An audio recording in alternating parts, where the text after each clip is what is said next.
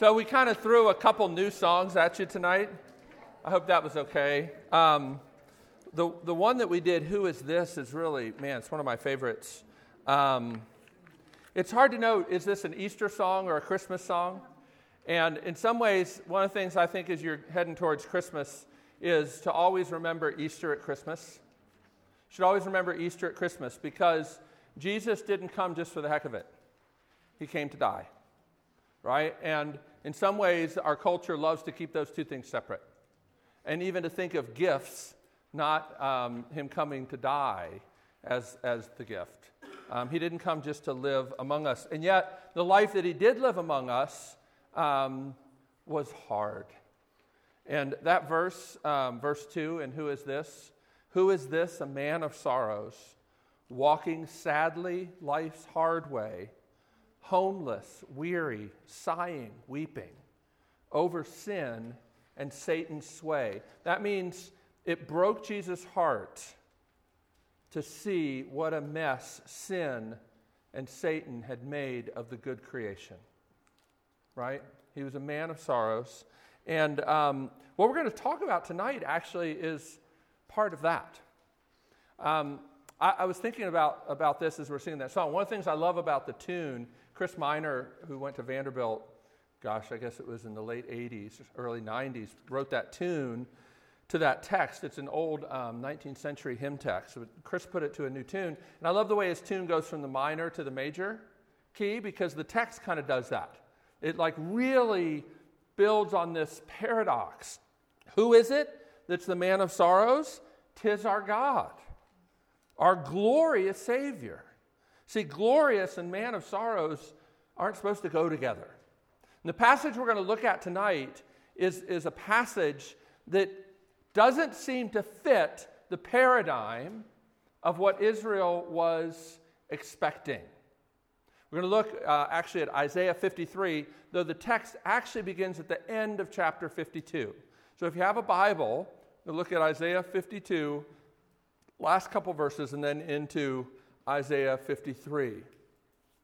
And it's a fascinating passage. It's one of those passages that I think I first discovered it when I was probably your age, when I was in college. And I've always found it to be a passage that when my heart is feeling cold towards the Lord, this is a passage that always really helps me. Because I think it's a passage where we can actually gaze upon Christ. It's more a meditation. Behold, look at this one, the man of sorrows who's the glorious God. How do these things fit together? It's one of the servant songs in the book of Isaiah. And there are a lot of people, even today, if you look at Jewish and Christians kind of debating these servant songs in Isaiah, a lot of Jewish folks will say the servant songs are speaking to Israel as a nation. But then there are places where it just doesn't fit to think of Israel as being the full fulfillment of these servant songs. And this is one of those. This is one of those passages that is so clear about Jesus and what he would come to do. And it's a passage that really doesn't make sense until Jesus comes and fulfills this, and then things begin to fall into place. You know, you ever had like a puzzle that you're working on, and it's like that one piece that you just can't figure out how this big section that you've got goes with this section, and then there's that piece, and all of a sudden it all starts to come together. That's what the coming of Jesus is like for the Gospel of Isaiah. And I think that's a good way to think of it, the Gospel of Isaiah. So we're going to look at Isaiah 52. I'm going to start reading at verse 13, and then we're going to go through this. Behold, my servant shall act wisely. He shall be high and lifted up, and shall be exalted. As many were astonished at you, his appearance was so marred, beyond human semblance, and his form beyond that of the children of mankind. So shall he sprinkle many nations. Kings shall shut their mouths because of him, for that which has not been told them they see, and that which they have not heard they understand. Who has believed what he has heard from us? And to whom has the arm of the Lord been revealed?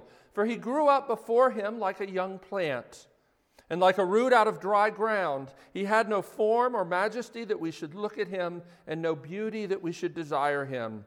He was despised and rejected by men, a man of sorrows and acquainted with grief. And as one from whom men hide their faces, he was despised, and we esteemed him not. Surely he has borne our griefs and carried our sorrows, yet we esteemed him stricken, smitten by God, and afflicted. But he was pierced for our transgressions. He was crushed for our iniquities. Upon him was the chastisement that brought us peace, and with his wounds we are healed.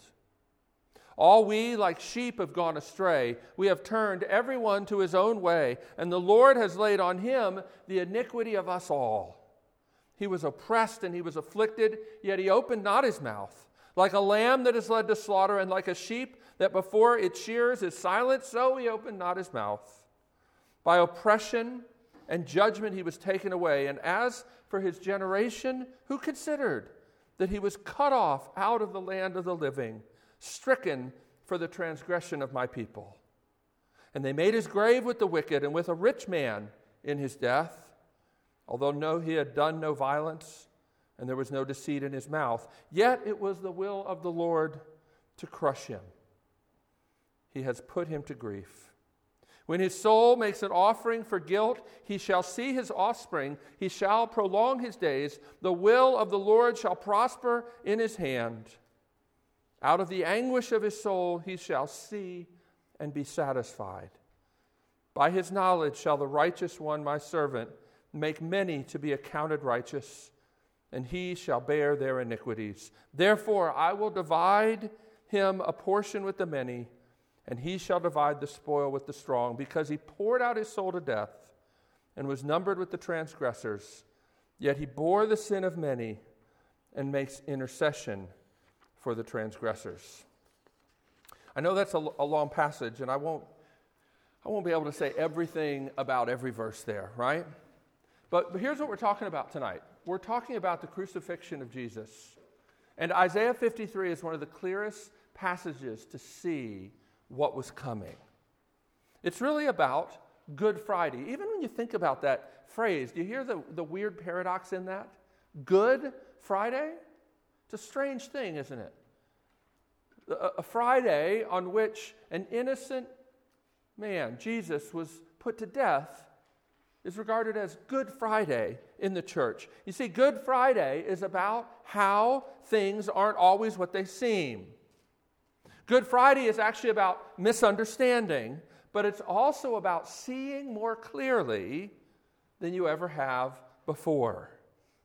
Because at the cross, the power of God, the mercy of God, the love of God, the wisdom of God is more clearly seen than it ever could have been before. Martin Luther talked about this. He talked about what's called the theology of the cross. And he contrasted it, what he called the theology of glory. The theologians of glory were those who would kind of have these philosophical debates about the attributes of God. Things like, well, is God so, if God is omnipotent, can he make a rock that's too big for him to be able to move it? And they would talk about God in these abstractions. Martin Luther said, no. That's like spying upon God in his nakedness. The way to understand what God is like is to follow the advice of Jesus. Jesus said, if you've seen me, you've seen the Father. And preeminently, where Jesus is most clearly revealed is at the cross. But here's the thing about the cross. It looks like God is doing nothing. If you'd been there, you would have concluded, like everybody else, God had abandoned Jesus and God was absent from the scene. In fact, God was doing his greatest work.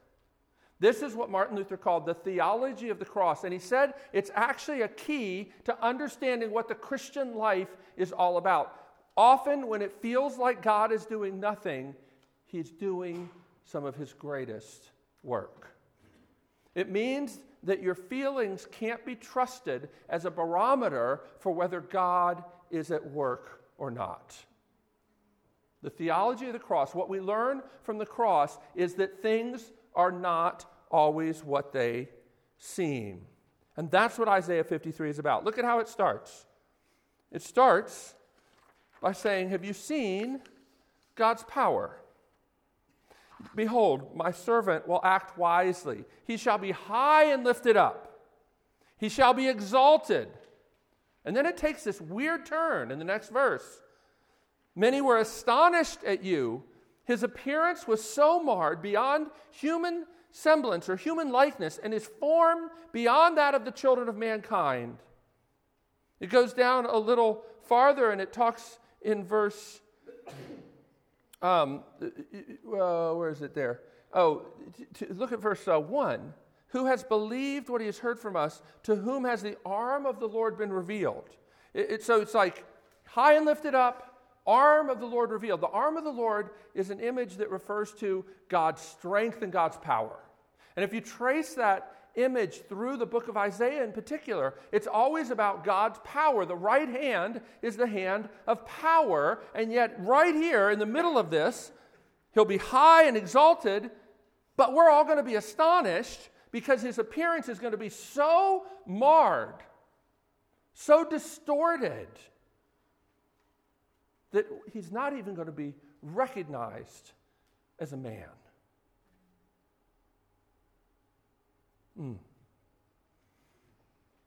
Here in Isaiah 53, we see that the arm of the Lord comes, not just as a person God works through, but as God himself. But God himself, whose appearance will be so disfigured that people will turn away and won't be able to look at him. God's arm is going to come, but people are going to dismiss the revealing of the arm of God. Why? Well, in verse 2, it seems like he comes from a natural origin. His birth doesn't seem very remarkable. Now, I know there's the virgin birth, but remember what people said, this guy, we know Jesus. He grew up in Galilee. He's the carpenter's son. Nothing special about him. Right? And that's what it's saying here. He grew up before him like a young plant, like a root out of dry ground. He had no form or majesty that we should look at him. He seems, in verse 2, to be distinguished from God, a person separate from God. So it's already like entering into this paradoxical thing. He grew up before him, meaning Jesus grew up before God like a normal person. Right? Nothing in particular beautiful about him, no evidence of his special status at all. Thus, he was not valued. I think verse 3 is incredible. He was despised and rejected by men, a man of sorrows and acquainted with grief, as one from whom men hide their faces. He was despised, and this is the ultimate judgment. We esteemed him not. Do you know what that means? That means we considered him of no value. That means if you had scales and you put your comfort here and you put Jesus here, like your comfort always will be weightier than Jesus, or your happiness, or your security, or whatever it is. We esteemed him not. We didn't value him because he didn't really seem very special. And not only was that true of his life, it was certainly true of his death. At the cross, as Jesus hung on the cross, the people looking on had many thoughts about what was going on, right? Some thought, oh, what a tragedy. Some thought it was well-deserved. It's what he gets for blaspheming the temple. Some thought it was a noble expression of Jesus' commitment to his vision and his ideals. Some saw it as an expression of his egomania, finally getting what it deserved. Some saw it as a manifestation of his helplessness. He healed others. He helped others. Why can't he help himself? But no one saw it as the supreme manifestation of the power of God. Yet that's what it was. Things aren't always what they seem. And Jesus was in control of what was going on. The emphasis in this passage is on him willingly laying down his life. He wasn't killed by the Romans or even by the Father. Look at verse 6 and 7. All we like sheep have gone astray. We have turned every one of us to his own way, and the Lord has laid on him the iniquity of us all. He was oppressed and he was afflicted, yet he opened not his mouth. Like a lamb that is led to the slaughter, like a sheep that before its shearers is silent or dumb, so he opened not his mouth. He was in control. You know, it's one thing for a sheep to not open its mouth because it doesn't know what's coming. It's not unusual for a cow as they're taking it through and they're about to shoot it in the back of the head. They don't cry out. They're just dumb and they just go. But Jesus knew exactly what was coming. And he was silent. He took it willingly. He took it willingly. Christ does something that's amazing. He took this punishment willingly, and do you know why that matters? Because you and I sin willingly. Colossians chapter 2, Paul the apostle says this, that as Jesus was hanging there, seemingly helpless, stripped naked, he was in fact triumphing over his enemies. As he was hanging there as a public spectacle, the Apostle Paul says in Colossians 2, he was making a public spectacle of the powers and the principalities who thought that they had triumphed. As he hung there stripped of his clothes and his dignity, he was in fact stripping the devil and all his minions of their weapons and triumphing over them by the cross. Because what they had to be able to accuse you and me was the law. You haven't obeyed the law. How dare you think that God would welcome you into his presence? And Jesus, dying on the cross, stripped them of that power because he took the punishment that we deserved. And the power that Satan had to accuse the children of God was gone, ripped apart. We're so used to thinking of the cross as a victory. But you understand, in the first century, nobody thought of the cross as a victory. And thus, I think we lose how outrageous the central idea of Christianity really is. Jesus triumphs by a cross? It doesn't really make any sense. Cross and triumph don't actually even belong in the same sentence. It would make more sense if the Apostle Paul said that Jesus triumphs by the resurrection, or by the ascension, or by his coming again to usher in his kingdom. But he doesn't. He says that Jesus triumphs by a cross because things aren't always what they seem. It's the clearest picture of the power of God that you'll see in the Bible, and it looks like God is not doing a damn thing. Have you ever been awed looking at the sky, the stars? Just amazing, right?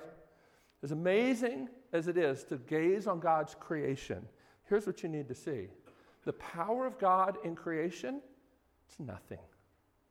All it took was a word. All it took was a word.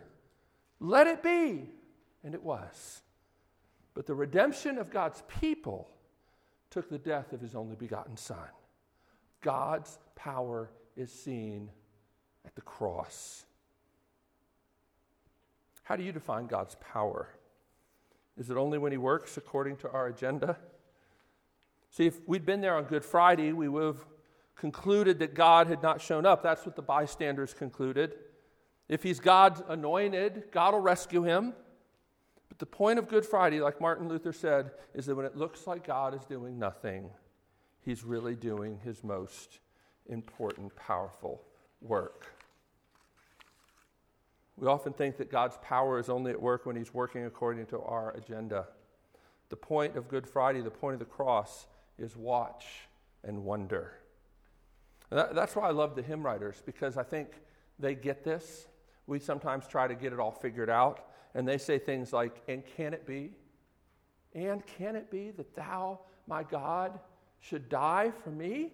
Like there are some of these ideas that questions are the only way to really kind of focus and get lost in the wonder of this. And can it be that thou, my God, would die for me? How could that ever make sense? Or this one, I love this one. O love incomprehensible, that made thee bleed for me, the judge of all hath suffered death to set his prisoner free. Like it doesn't go together, but it does. Charles Spurgeon, the great Baptist preacher, said it this way.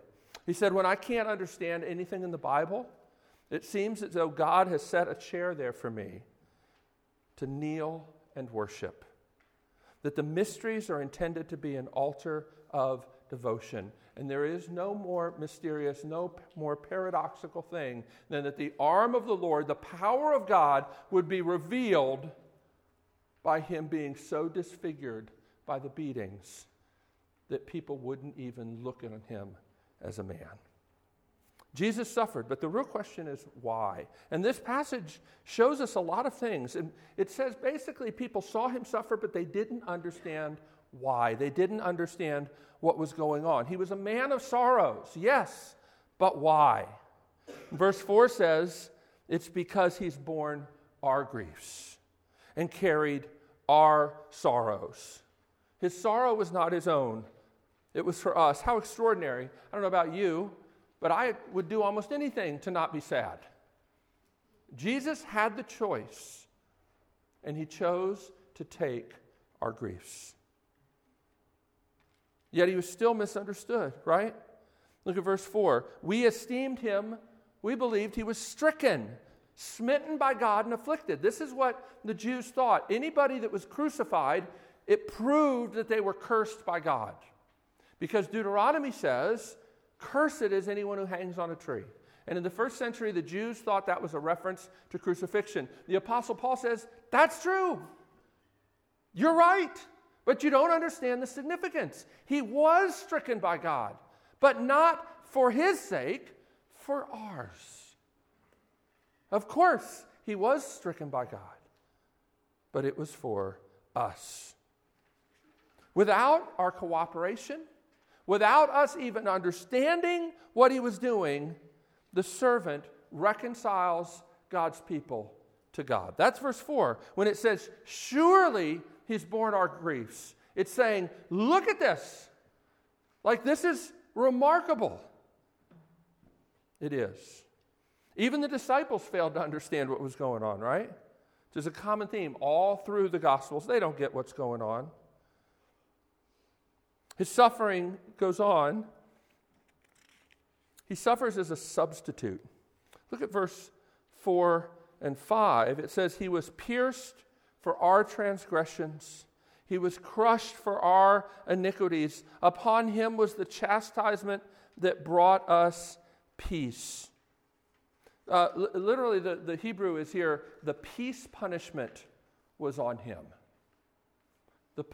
See, this is the idea of substitution. Jesus died as a substitute. He died in our place. Do you know what that matters? Why that matters? Because if you think that Jesus just kind of died and then it becomes effective if you add your faith to it, like the missing ingredient, then when you wonder if your faith is real or genuine, you'll wonder if Jesus' work was really enough. In other words, think of it as like a math equation. If it's Jesus' work on the cross plus Kevin's faith equals salvation, what happens if Kevin's faith is a variable? Then salvation is variable. But the Bible's picture is Jesus suffered in the place of his people. And that results in salvation. That results in people's hearts being changed, crying out like newborn infants in faith.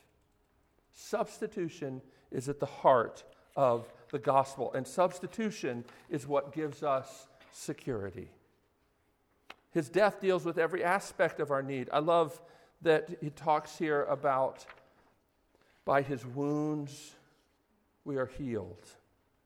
Healing is holistic. It's a restoration of fullness and completeness, and it's something the Messiah promised to do. Jesus didn't come just so that we could get a get-out-of-hell-free card and go to heaven when we die. Jesus came to make all things new. Healing, this world, everything will be made right. He suffered, fulfilling the Lord's will. This is one of those mysteries here in verse 10 that is, I think our minds are too feeble for this. But this is God's word. It was the will of the Lord to crush him. He's put him to grief. It was the will of the Lord to crush him, and Jesus took it willingly. In other words, it wasn't like the Father and the Son were like trying to kind of work this out. They both rejoiced to take their part in the working of salvation. Father, Son, Holy Spirit, all working together. And I love verse 6. We go astray as sheep, but we return as children. See that? Now, what's interesting is verse 10 and 11 and 12, because it's talking here about crushing and being put to grief, being put to death. But then it talks about how he will see his offspring, and his days will be prolonged, and the will of the Lord shall prosper in his hand. In verse 11 it says, out of the anguish of his soul he shall see and be satisfied by his knowledge, or it could be translated, by the knowledge of him, many will be accounted righteous. And then in verse 12, he gets part of the spoils. How can that be? I mean, this is a story of one who is crushed for our iniquities, but by the end of the story, he's receiving this great reward.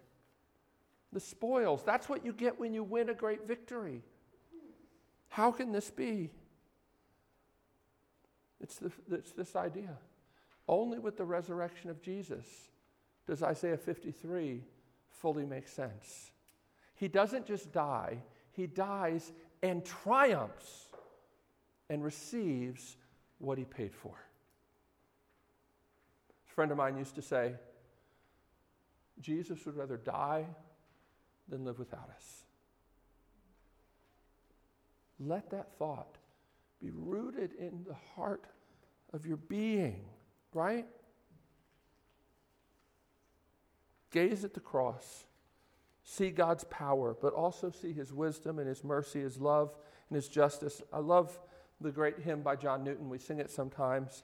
Let us love and sing and wonder. This verse. Let us wonder. Grace and justice join and point to mercy's store. That means the storehouse of mercy. When through grace in Christ our trust is, justice smiles and asks no more. He who washed us with his blood has secured our way to God. A couple applications. We don't have to wonder what God thinks of us if our trust is in Jesus and in his death. God's acceptance of his people is not based on his whim or his mood of the moment. Maybe you know people, maybe your parents, maybe your friends. You just are always, every morning, kind of wondering what kind of mood they're in. God is never like that. He actually doesn't even sleep. So he never wakes up on the wrong side of the bed, right? And what he thinks about you has been secured by Jesus. And it says here that the servant looked on what he did and he was satisfied. When Jesus said, "It is finished," he meant it. And all those who put their trust in him can rest assured about what he thinks about us. Because what Jesus did is finished. He suffered hell in our place. But this is not just to make us feel good. It's to constrain us to live as a people who've been bought with a price. And the Bible always makes that connection. You are not your own. You've been bought with a price. Therefore, honor God with your body. Therefore, live like dearly loved children, because that is, in fact, who you are, what you are. Jesus was bound so that we could be free, but the freedom he invites us to is a freedom to die to ourselves and to live for him and for others. Every place the Bible talks about freedom and being free, it says use your freedom to serve one another. You don't have to be so focused on trying to make sure what God thinks about you. It actually really changes the way you live. When was the last time you really just gazed upon Jesus suffering on the cross? One of my favorite hymn writers, Ann Steele, loves to talk about the power of a transporting gaze. Is that what you look for when you sing and when you read the Bible and when you go to church, if you go to church? To see Jesus, to see Christ crucified. That's what Paul told the Corinthians. I determined to know nothing among you except Christ and him crucified. It's everything. It's the heart of everything. And this is a passage that I just find over and over again when my heart is cold and I want to just gaze upon Christ and him crucified. Isaiah 53 is it. He was oppressed and afflicted, opened not his mouth. It's the Lord's will to crush him, put him to grief. Out of the anguish of his soul he shall see and be satisfied. And by the knowledge of him, many will be accounted righteous. Do you know him? Have you put your trust in him? These are good questions. These are ultimate questions. And if you've not thought about them very much and you want to talk about it, I'd love to talk about it. Because this is really the heart of the gospel. And I hope that that's what RUF will be, a place where you can come hear more about that. Next semester, we're going to try to connect the dots between this message and the way we live. We're going to do a series when you guys get back on gospel-driven relationships. It's not just like sex, marriage, and dating, though that'll be in there, but it's other things, because there's so many one another's in the New Testament. But they all start from this presupposition that you're not your own, you've been bought with a price. If you are dearly loved children, how then shall we live in this world with one another? How does this gospel actually flesh itself out in the way we live, right? So I hope you'll come back. Hope you'll come to the Christmas party first. Bring a wrapped gift, gag gift. It's going to be awesome. And then next semester, we're going to talk about gospel-driven relationships, because the gospel is not just something to sort of tuck away and say, yep, okay, got that. It's really something that should propel us and drive the way we live. Let's pray together.